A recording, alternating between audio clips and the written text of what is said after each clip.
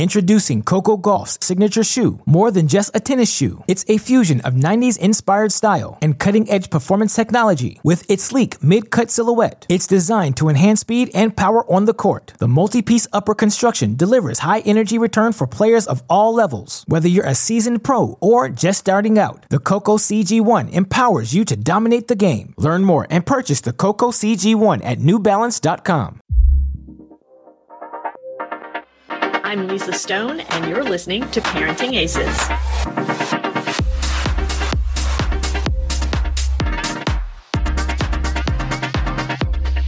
Welcome to Season 12 of the Parenting Aces podcast, part of the Tennis Channel Podcast Network.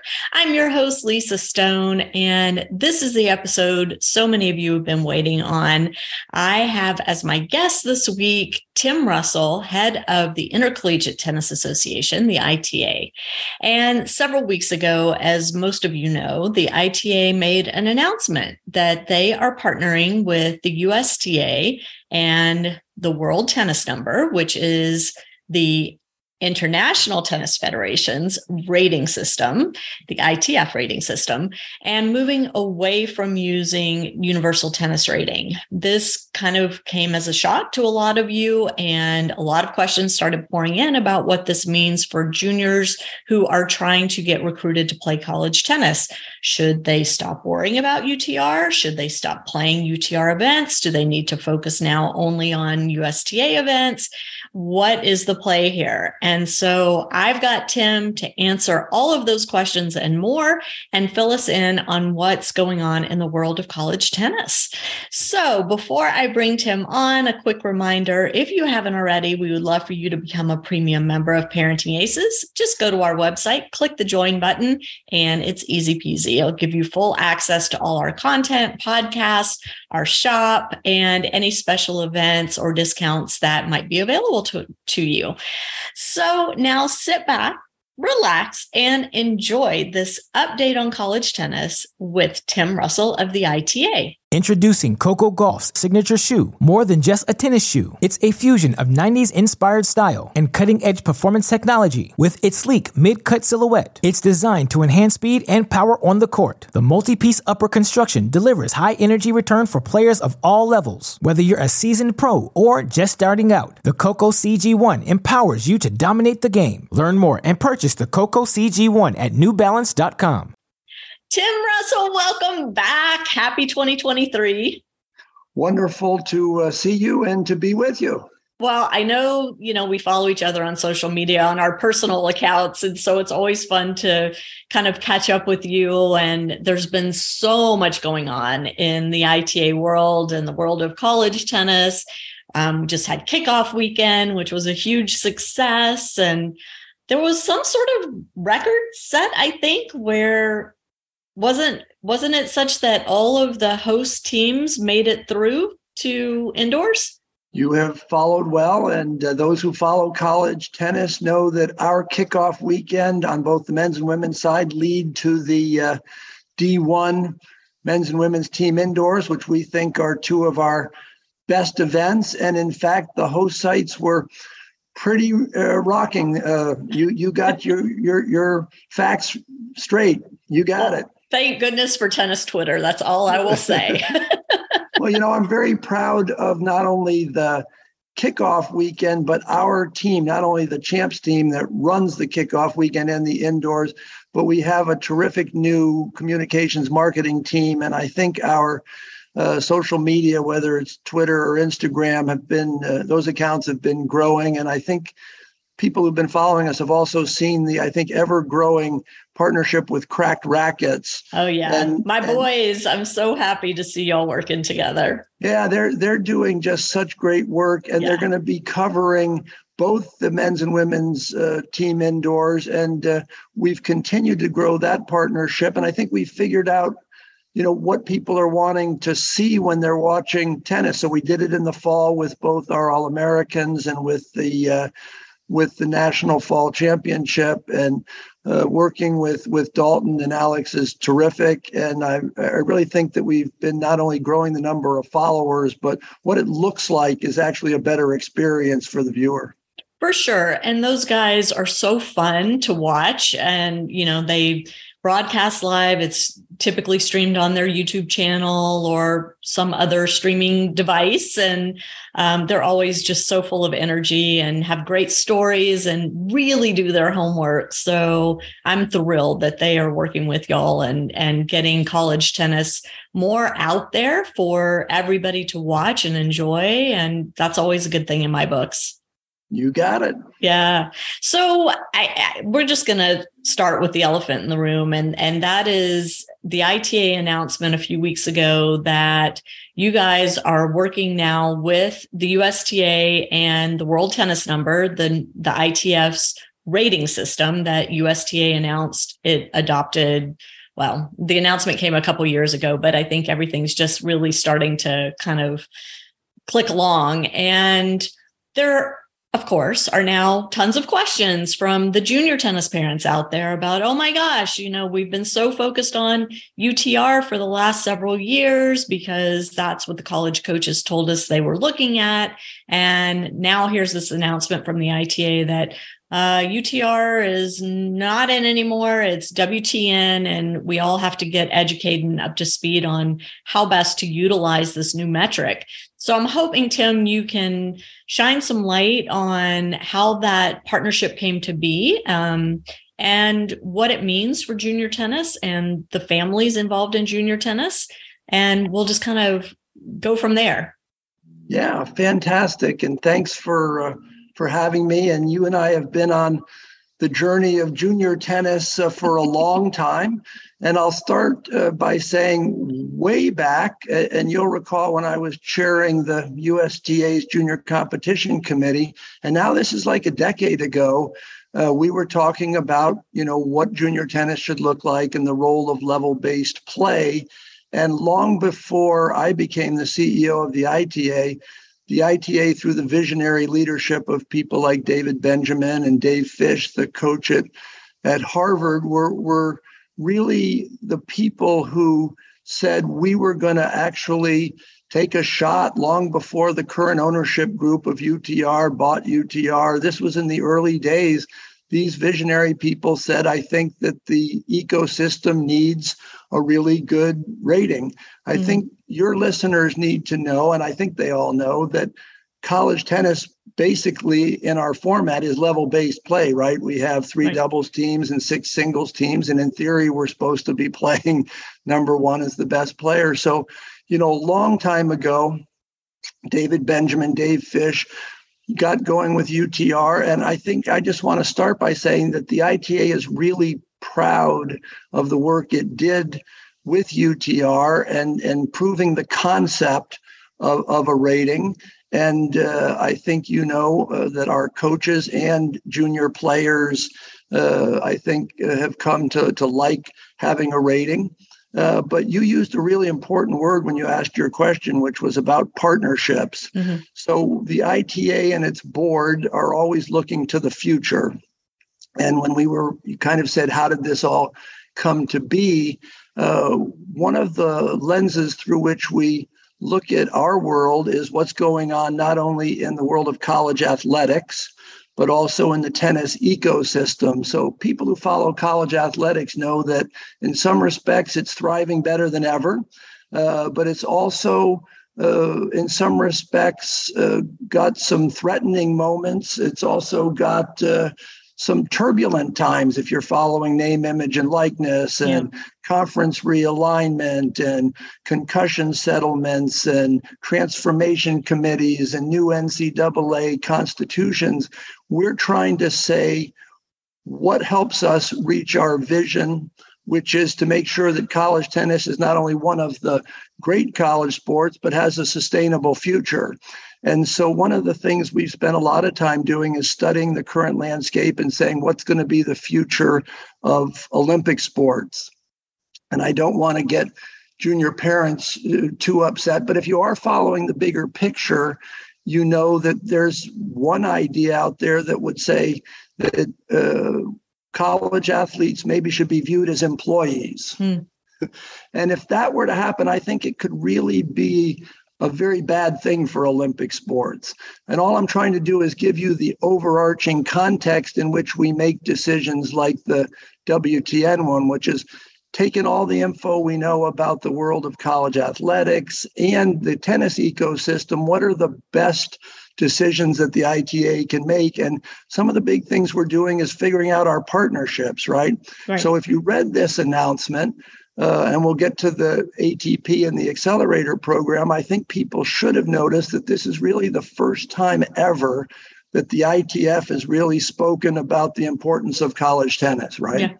Yeah. No, that's a great thing to have it on their radar. If you look at the ATP announcement, it's the first time that the ATP has really recognized college tennis. And I'm super excited about this because, Lisa, you and I have been on this journey, and you've heard me speak about the common currency that the tennis world needs. Mm-hmm. So let me just connect the pro one in advance like a foreshadow in a great novel, right? I have been somebody who said that college players shouldn't really have to play dual paths if they expect to get to the pro world. They shouldn't have to play college tennis and go play the futures and the like. And 10 years ago with Dave Fish, maybe 15 years ago, we're saying, what would it look like if we had one common currency that would give people entry into pro tournaments, right? So not only are college rankings going to help do that for the ATP accelerator program, but the world tennis number and the ITF have basically created a common currency all the way through juniors, college, ITF events, and all the way to the pros. So I think what your viewers should do is, first of all, take a deep breath. You're always good at telling people go out every day and just get better. That's what you need to do. Play matches. College coaches will get you figured out. You'll join their team. But I want people to recognize this common currency where the USTA has made a decision before we did about going to WTN, right? Yeah. So all junior players right now, for many years, were asking, what's your UTR? What's your UTR? And they're starting to ask, what's your WTN? And so if you look at the fact that the USTA is doing that, and then the ITA is doing that, and the ITF's doing that, and now it's going to go all the way up to the pros, we basically have made a decision that, as proud as we were of our work with UTR, that this really is the global common currency for the future. And so how the decision was made was looking at the current ecosystem of college athletics, the tennis ecosystem, and how our partnerships are going to serve our sport in the best way possible moving forward. And so what tends to happen, at least at the junior level of this tennis journey, is things change. It's inevitable. But new programs, new initiatives get rolled out without a lot of education on the side of the consumer. And, this has been a common complaint with when USTA changes the junior comp structure, things get rolled out, but the education may not be aligned with the rollout. And I feel like we're kind of in a similar place now with WTN, where USTA has done a little bit of education around WTN. I know they've held some webinars and such for people to sit in and really try and learn and understand it. What I want to understand, and what I'm hoping you can share with us, Tim, is what type of education is the ITA providing to the college coaches so that they understand what is WTN, what does it reflect, how do they best use that metric in the recruiting process so that there's not this interruption in the junior development pathway for the kids that are already 15, 16, 17 years old?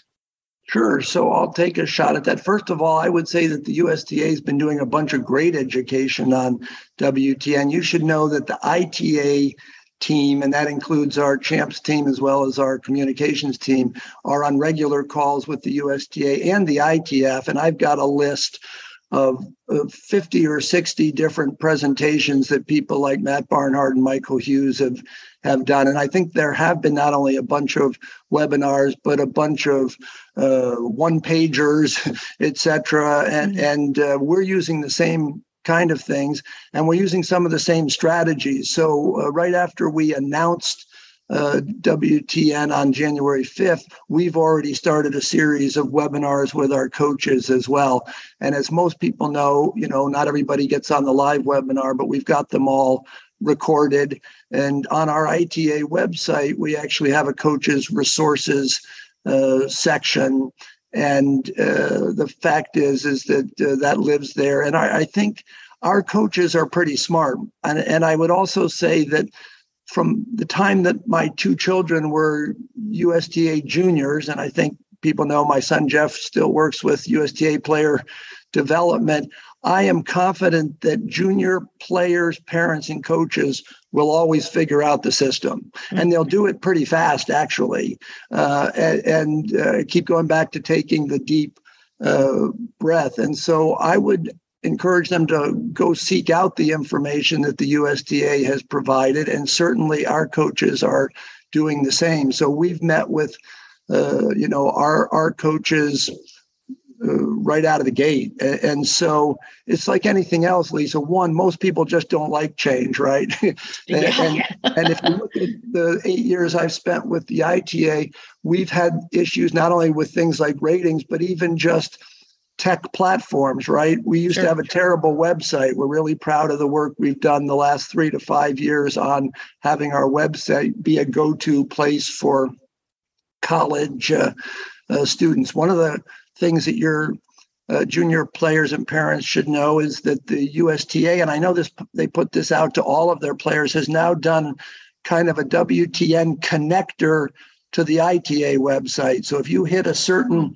WTN, you're going to get an email from USTA that says, hey, you're probably somebody who might be interested in college tennis. And it actually links them over to the ITA website. So we've been trying to do a lot of things in the education space. So for those people who follow college tennis and come to our website, for example, if you go on and look up the Ohio State University men's or women's, you can not only see their team profile page, but each player has their own individual player profile. And as of last week, the WTN widget comes up and it tells them what their WTN is. So this is a work in progress for not only junior players and college coaches, but college players as well.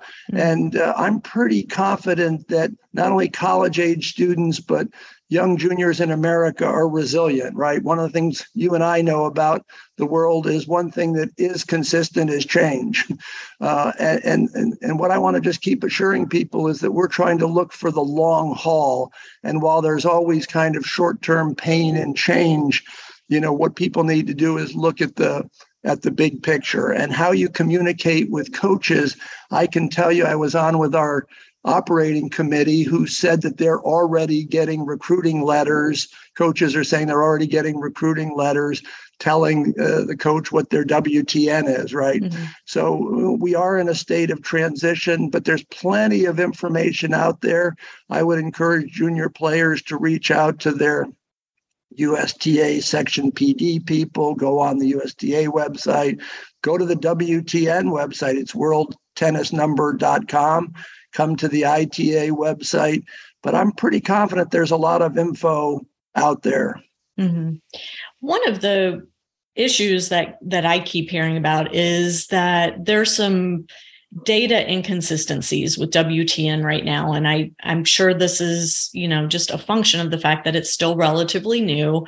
And I know there are many players out there that have multiple profiles. One is their junior profile, and then one shows maybe their junior and their college results. And then if they've played pro tournaments, that maybe shows up in a different profile.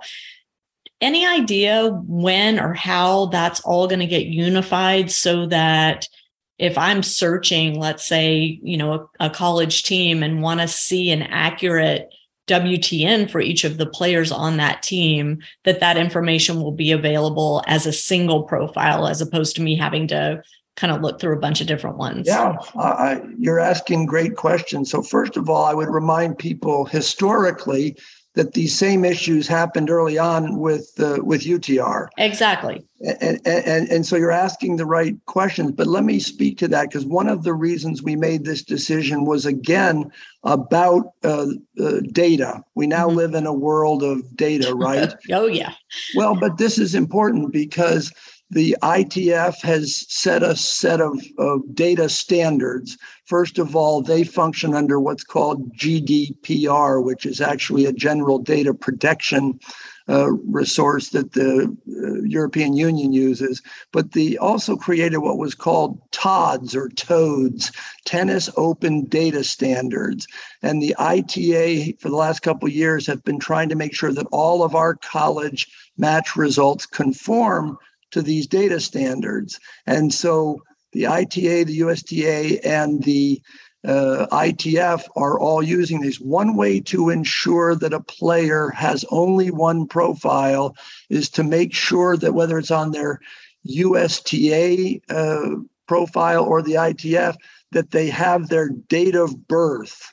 This is a really important thing, because that's one of the things that. Okay, let's say that again, because that's a crucial bit of info there. This is date of birth, but also we need to make sure that you recognize that in the World Tennis Number, everybody will have a tennis ID.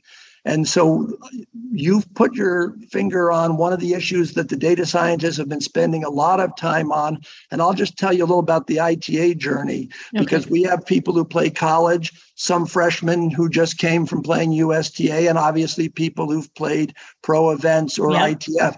And the thing we've all been working on is making sure that we're actually getting rid of duplicates, whether it's Bill E. Smith or Billy Smith.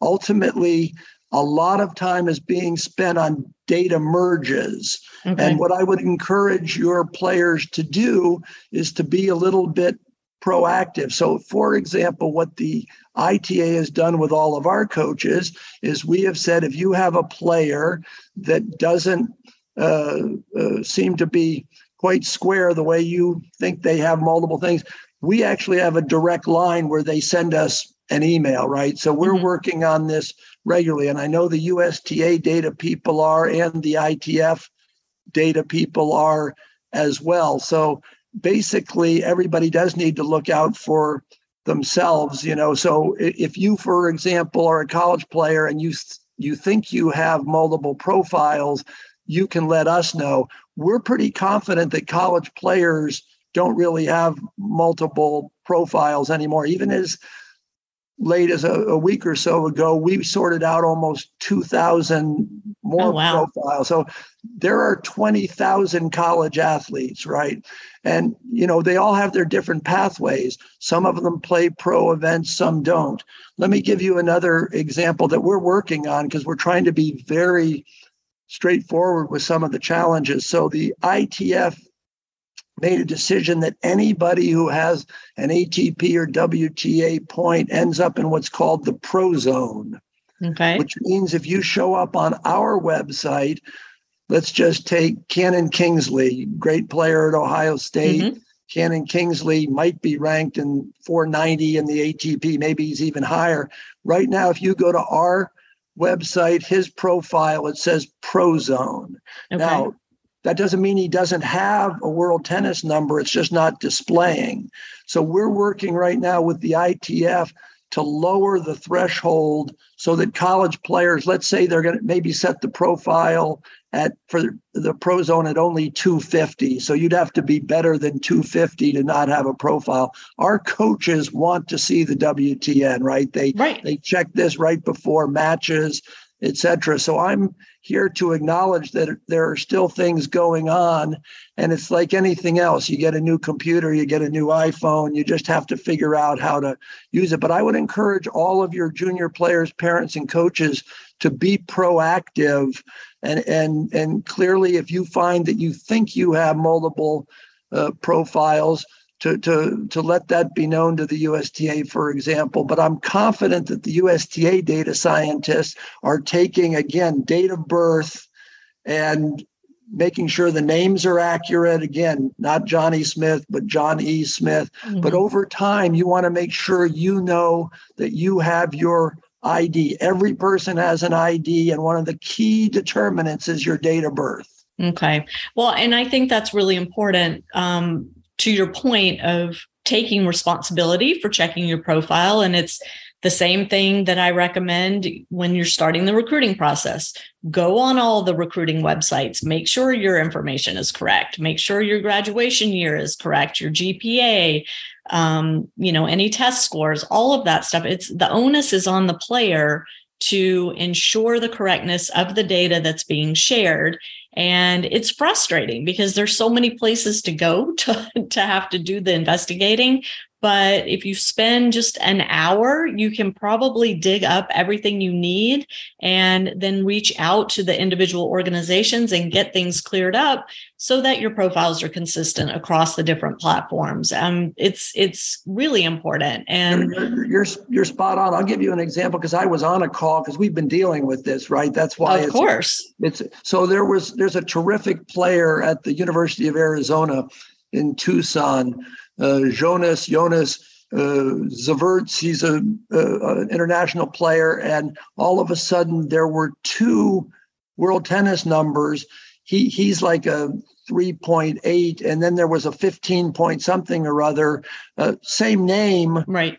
But again, we have to determine that they're individual people, right? So again, this is just the process we're working through. But I want to just get back. You asked a really great question, as you're prone to, which is how did you make the decision? One of the things I've learned about technology, because we've done a lot of tech upgrades at the ITA for the last 3 to 5 years, people have always said, why don't you wait till things are perfect until you roll them out? And what I've learned, and I'm not a tech guy, but I've learned a lot about tech, is the way you perfect them is by rolling them out, because you wouldn't find all these things until they're actually right. You crowdsource the problem. Yeah, you just crowdsource it. Let everybody do the problem. And it goes much faster. Yeah. I can tell you just over the last 2 weeks since we made the announcement, the progress we've made has been incredible. And I want to give great shout outs to our partners at the USTA and the ITF,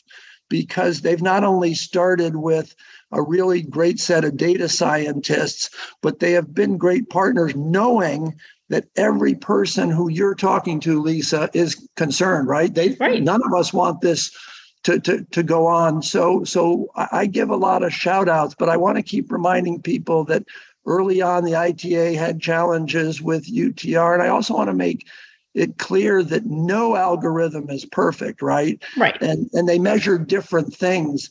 If we're going to make sure we're, to your point, educating people, if they haven't figured this out, for example, the data scientists from the college in London that the ITF worked with, they decided that the world tennis number is based on sets and not games, right? And you and I have both watched some of the challenges over the years with finishing a match and young players knowing that their UTR could move based on the number of games.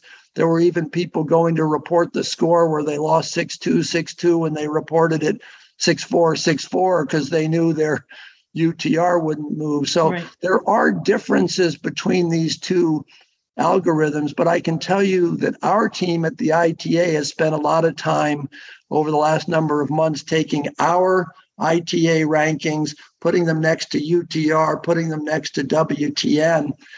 You and I, you kind of introduced laughingly about our social media. I sometimes get concerned when people go, oh, the ITA rankings aren't consistent with UTR.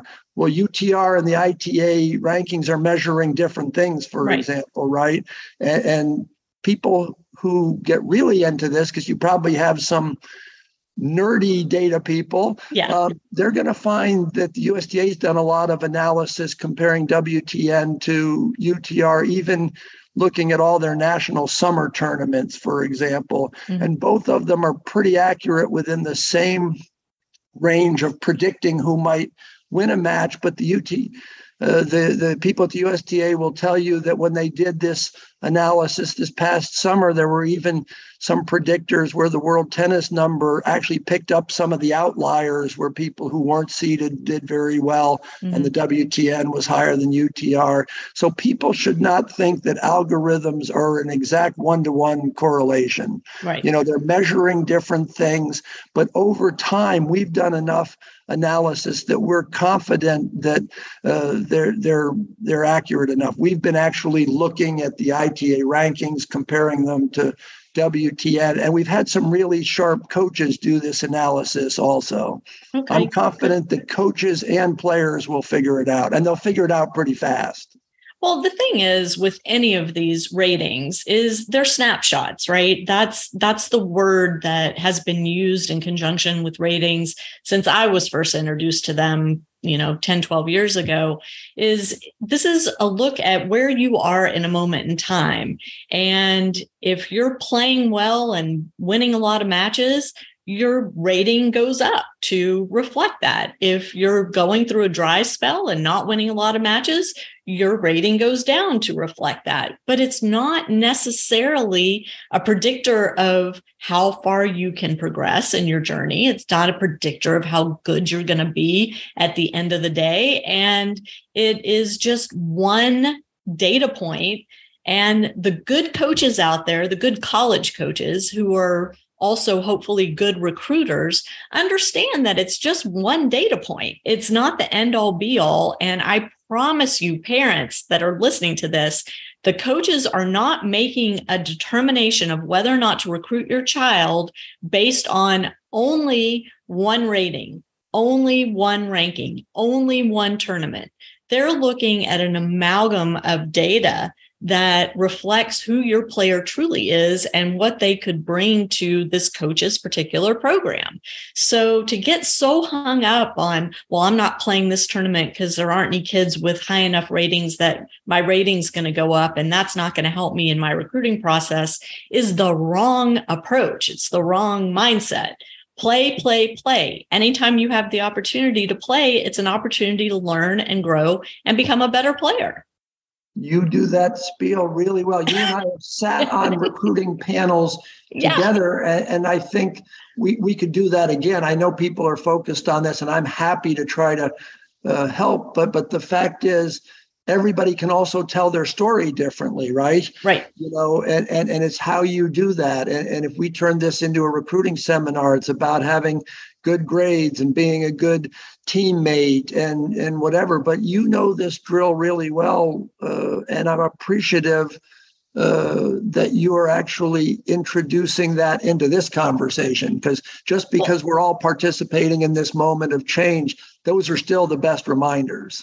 Right. I mean, I just feel like it's at the core of helping our children become their best selves. And to say that, I don't want to play this event or I don't want to play against this opponent because it's not going to help my rating is just such the wrong approach with all of this. And it's not the lesson, at least in my opinion, and I think in yours as well, Tim, that we want to be passing along to our kids. This whole notion of dodging opponents, dodging events, dodging competitive opportunities. That's not what we want our kids to be. We don't want them to be dodgers. We want them to be, confronters. We want them to stand up and fight the battles. So if people want to know real history, I'll start aging myself, but my son Jeff, who's now 41, will remember this. And the current players won't, especially who play the point per round tournaments with the USTA. Back in the days of the late 90s, when Jeff Russell was playing, there weren't points per round. They actually had rankings that were based on the star algorithm. Yeah.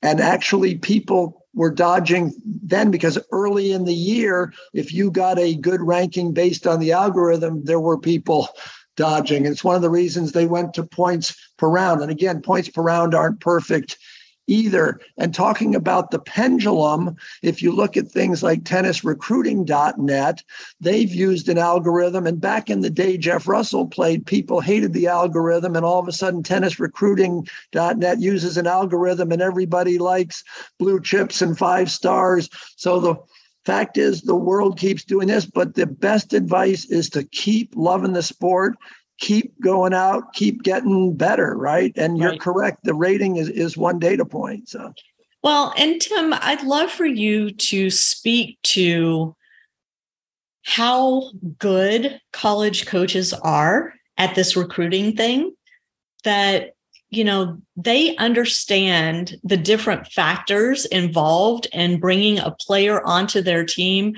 who is going to be successful individually and as part of the bigger program, right? And I think parents sometimes tend to not understand that these coaches are really smart. Yeah, so you're spot on again. So just a reminder, and I'm happy that we're taking a little bit of a broader view at this, is that there are about 20,000 college tennis players. 20,000. Men and women. Men and women combined. Yeah. We have 1,250 schools. There are about 2,000 programs out there. So that means about 10 people per program. And I think everybody knows there's 5 divisions: NCAA divisions 1, 2, and 3, NAI, and junior college. There is a place for everyone who wants to play college tennis, and we could, again, turn this into our recruiting spiel. But the fact is, people go to college for different reasons. Some want to play at a small school, a large school. One of the things that we're working on, because one of the things I want to point out to everybody is that this World Tennis Number is part of this larger tech integration that we're doing. And let me just make one diversion. So the tech platform that we're using that's built by ClubSpark is the same tech platform USTA uses. It's the same one the ITF uses. It's the same one the LTA uses. So again, you've got the ITF has 213 federations. Already 150 have signed on to share data with the World Tennis Number.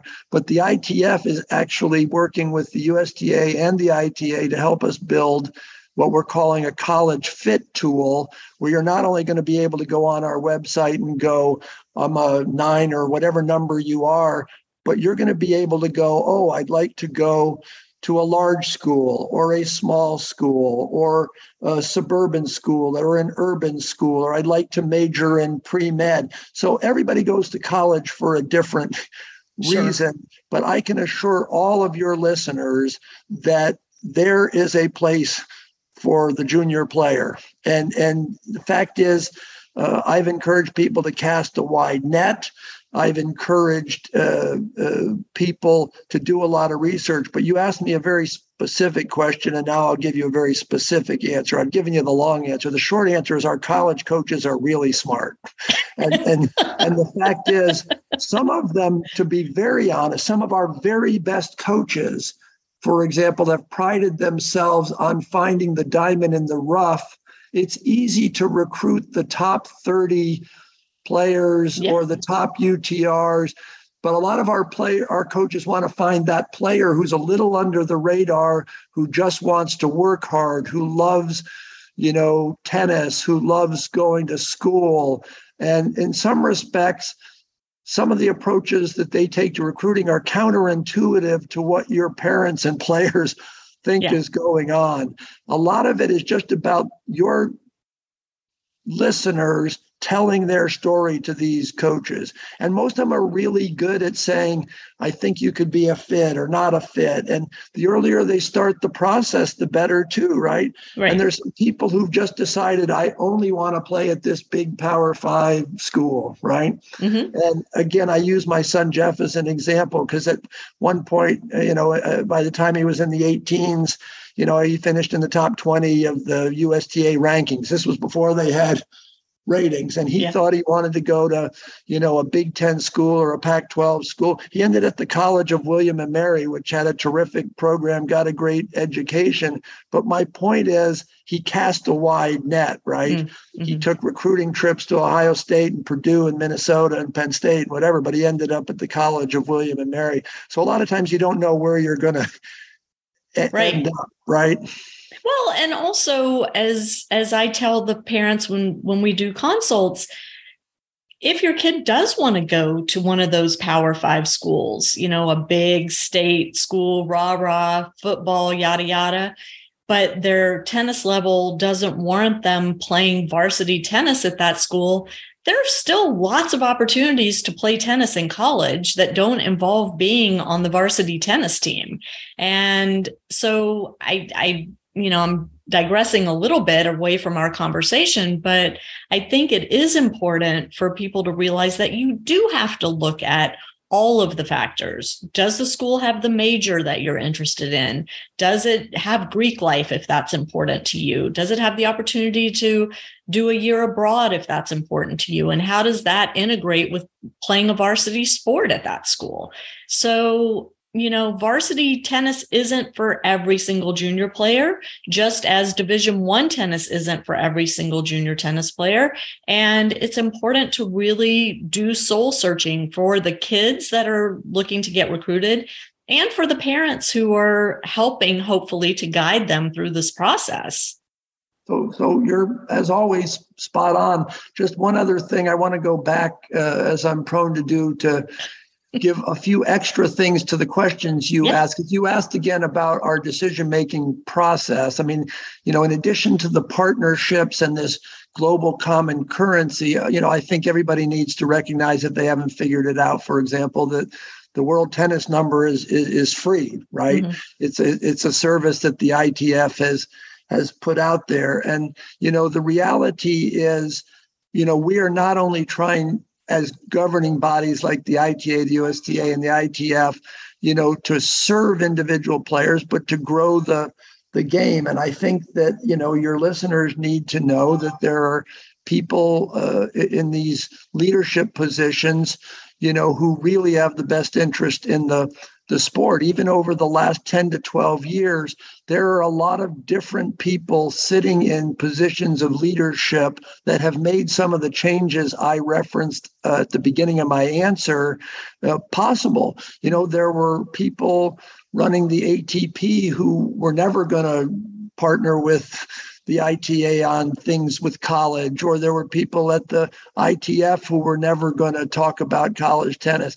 And people need to recognize the world changes, not just at the micro level, like what rating to use, but in the macro level of who are the leaders in the ecosystems of our sport. And I'm really excited about, framing this discussion in terms of the partnerships for the future. Because one of the things leaders do is try to look to the future and not just kind of the intended consequences, but the unintended consequences. And if people look at the 3 announcements that we made on 3 successive weeks, the WTN, and then the NCAA move of the D1 championships to the fall, and then the ATP, and you start seeing how all of these threads in this tapestry tie together, your listeners should know that there are a lot of people trying to look out for the good of the sport, and not just tomorrow, but next year, 5 years, 10 years down the road. And so some of these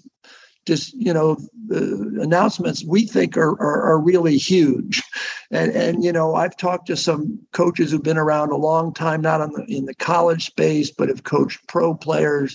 And a lot of them say, wow, some of us never thought we'd see the day where the ITF's talking about college tennis or the ATP's partnering on an accelerator program. So ultimately, I want your listeners to know a lot of us come to work on their behalf. And while it could provide them a little angst on a given day, that the future is going to be bright. Tennis is a terrific sport. It's growing. An American junior player who listens to you should know that there's a spot for them at the ITA in college tennis or tennis on campus or whatever. I know everybody gets uptight, but actually there are plenty of opportunities. Right. And, I want to just kind of take a step back and say all these announcements came out from the ITA. If I'm not mistaken, it was either right before or during the Australian Open that these announcements were coming back.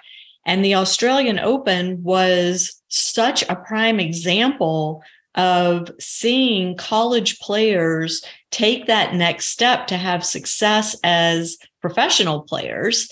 And I mean, the timing couldn't have been better.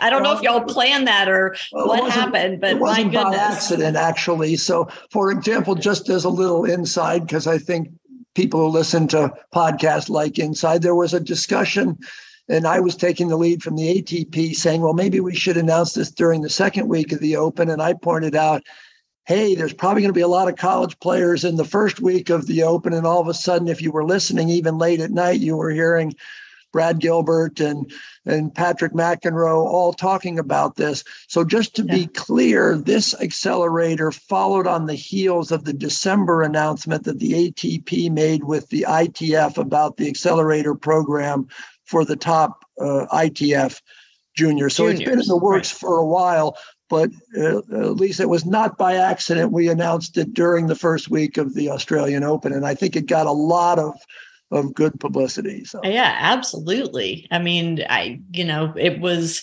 proof of concept right in front of your face. So yeah, it was pretty brilliant. And just to kind of touch on this, because I know you guys announced the ATP Accelerator program. I know there is some conversation happening with the women's tour as well. Any idea when an announcement might be coming out about working with the women's tour? Happy to address that, because clearly the ITA and the ITF just care passionately about gender equity and parity, right? I mean, that's one of the things that makes our sport amazing, is that men and women compete together. And you should know that in the ITA world, the day that we made the ATP announcement, we called together our top coaches to have this conversation, right? Because in the world of communication, in the absence of information, people are prone to either make up their own information or fear the worst, right? And so we are clearly working hard with the ITF. You asked me a direct question about when there'll be an announcement, and I hope it's as soon as we can make it, right? Yeah. But I want to make sure that for your listeners, that they recognize that there's a little bit different structure between the men's and women's tours. So, for example, on the men's side, the ITF run the 15s and the 25s, and the ATP run the 50s and the 75s. On the women's side, the ITF runs all the way up to the hundreds, right? And so I've been on calls with the ITF, numerous ones, and we'll be on again early next week. And they are committed. We are committed. It's just that they're a very thorough organization, and they also have to be talking to the WTA, right? There's just a lot of moving pieces. And since the ITF and the ATP in our alphabet soup here made the announcement on the men's side for the ITF juniors in December, we chose to make the college announcement in January, not only because the timing was good at the Australian Open, but we wanted all of our players, as they were starting their seasons, to know now what they were competing for, right? Sure. No, I mean, I totally get the timing, and I'm confident that an announcement will be forthcoming and in the not too distant future with the WTA, because I know you guys are, this is not a men versus women's thing. This is college tennis as a whole, and helping every single college tennis player have opportunities to pursue their dreams. And so I think, these accelerator programs are a great step. Hopefully what it's going to do is alleviate situations where college kids are having to make a choice between attending college and going pro, or they've made the decision to attend college, but maybe they're going to miss a lot of class and go try their hand at some pro events while they're in college. And, that's always kind of a recipe for disaster, because it's hard to balance all of that stuff. So it's nice that there will be a more defined pathway for college kids to be college players and also pursue that professional dream. Yeah, I mean, you're spot on. I mean, you've been around this a long time. But I'll give you a very good example, and I've used this one with some of our players and coaches. So 2 falls ago at our National Fall Championship in November, we had at the same time, the USTA was putting on a 15K event at Lake Nona at the national campus, and the 4 semifinalists were all college players because they felt that they had to be out there with that path. Those kind of players, whether it's Cannon Kingsley, Ben Shelton, whoever it is, can now just play the fall season knowing that they're building up not only their WTN, but their ITA rankings point. And so the vision that people like you and I have had for 20 years is this idea that there is this clear one path. And the same thing couples in with this idea of moving the NCAA singles and doubles to the fall, because, the fall has been all over the place too. Yep. Some people have done this. And now basically the top players are going to know you play the fall, and that's that. But we can also then focus on the spring. And we all know that our spring season is really exciting. And so down the road, it could be that we all start imagining what would a spring season look like if we wanted to make changes there. Mm-hmm. Yeah, no, I love it. And, I still have my questions about WTN and how it's going to evolve, but I'm going to be patient and keep an eye on things and keep trusting the organizations that are in charge of this to continue to refine, continue to edit, continue to data gather and improve the accuracy as we move forward. And again, to the parents out there and the junior players out there who are at that critical stage of the recruiting process, please understand that whether it's WTN, UTR, TRN, USTA, ITF, whatever alphabet you want to use, what really matters is, are you committed to the sport? Do you love it? Do you work hard every day? Do you want to get better every time you step foot on the court? Are you putting in the extra effort to take, to be one step better tomorrow than you were today?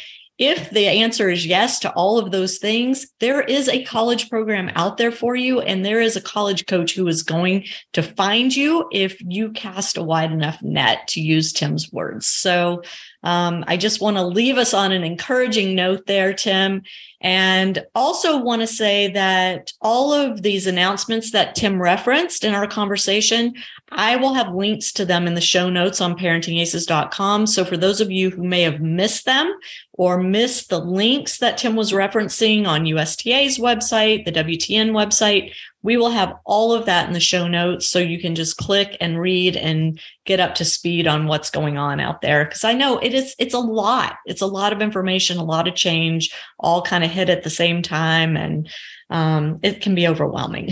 So well, we thank you for having this forum whereby people can take the time to learn. And it's something that you've done and been a great contributor to the ecosystem for a long time. So thanks to you. Yeah. Well, thank you, Tim. To my listeners, thank you so much for tuning in, and we will catch you next time on Parenting Aces. I'm Lisa Stone, and you've been listening to the Parenting Aces podcast for tennis parents by a tennis parent. If you like what you've heard, please subscribe to us and write a review on iTunes. For more information on navigating the junior and college tennis journey, please visit us online at parentingaces.com. Thanks for tuning in and sharing us with your tennis community.